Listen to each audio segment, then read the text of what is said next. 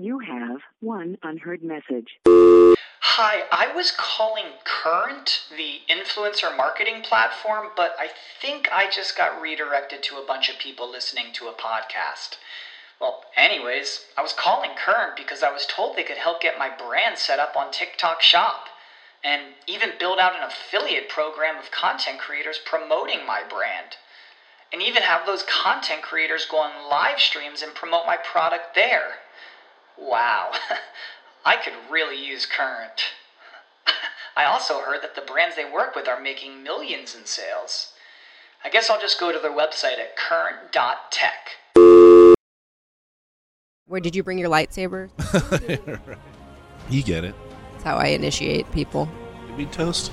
Mm-hmm. Okay, we'll do it You again. okay. Cheers. I'm using my knowledge to help struggling small business owners make it in this competitive world.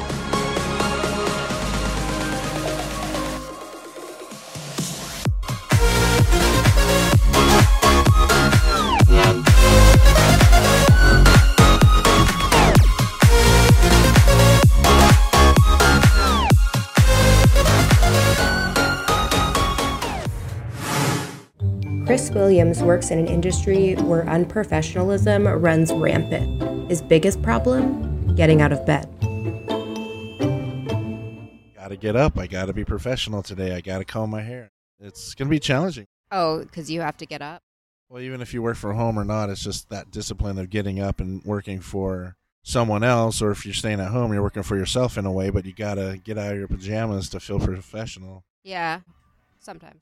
I'm gonna stop talking. No, don't. That's good. This is the Okay, good we can stuff. start recording now. Okay. I'm ready. Now, take two. It was a bit of a rocky start as my nerves kept getting in the way. I went to school online, and it took me a long time, discipline, and figure out what it was that the teachers wanted. My last class, quantum research methods in communications, coding responses in a spreadsheet, math. I had to retake it like 3 times. The last time I just emailed the teacher. It's the last class I need for my degree. Can you just help me out? He gave me a C. Still turned everything in, but I'm just not a math person. I'm not good with numbers. That's why I'm in marketing and sales. Well, money's different. I always know how much is in my bank account, but that's the only math I know. Yeah, I always know because it's nothing. In my savings and my 401ks. Yeah, I think my parents have that going for them. And at the end of the day, I wanted to see if John planned to keep using my sales method. You have a certain percentage that you allocate sales?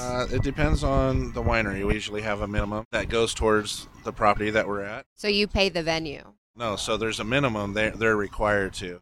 And then out of ticket sales goes against the minimum. There's a minimum of people to attend? So, yeah. Or is there a drink minimum? No, it's just tickets.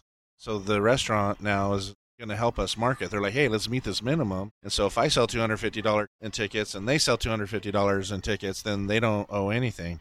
But if we all just only sell $375, they owe me $125. So I'm always making $500. And that's just an example. Sorry, I'm confused. Math? You do this for a living, right? Yes, sir. Okay. Yeah, well, I'll leave you guys to work out the details, I guess. Okay. You could take it from here. Do you ever have people who are can you book me? And they're really nice people, but Producing is the toughest part of the game. And what I was talking about earlier, making that residual, making the working less, yeah, making more. Being a producer, you don't have to find so many stages. You just got to sell out the show. How do you invite people to be on a show? Is it through an online medium? Usually Facebook.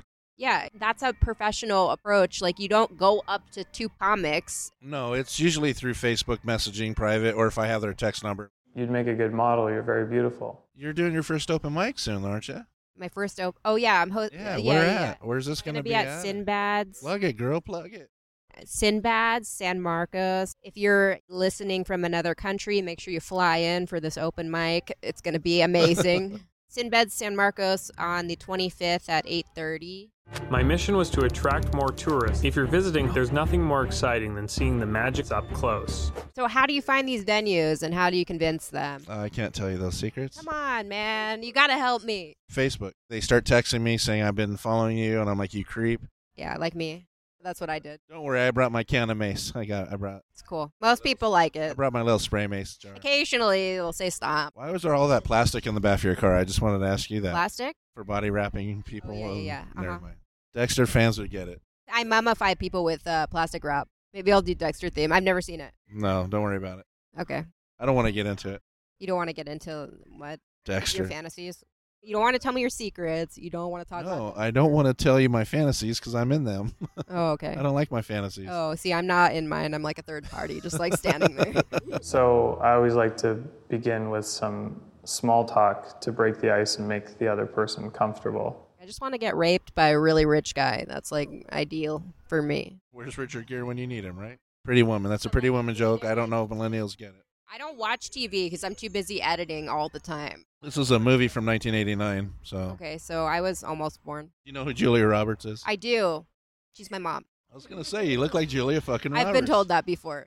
So is that enough small talk to make you comfortable? So tell me more about your business here. I'm trying to create a membership where I can give a producer my whole entire checklist of everything I do from beginning to end, to branding, to email marketing, to what to say and how to approach small business places as clients. You don't call them gigs or I got this place and let it run out. You treat the owners or the management just as they're your family. It takes one business and then that business in their industry is going to go start talking.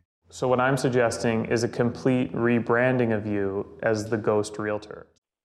You have one unheard message. Hi, I was calling Current, the influencer marketing platform, but I think I just got redirected to a bunch of people listening to a podcast. Well, anyways, I was calling Current because I was told they could help get my brand set up on TikTok Shop and even build out an affiliate program of content creators promoting my brand. And even have those content creators go on live streams and promote my product there.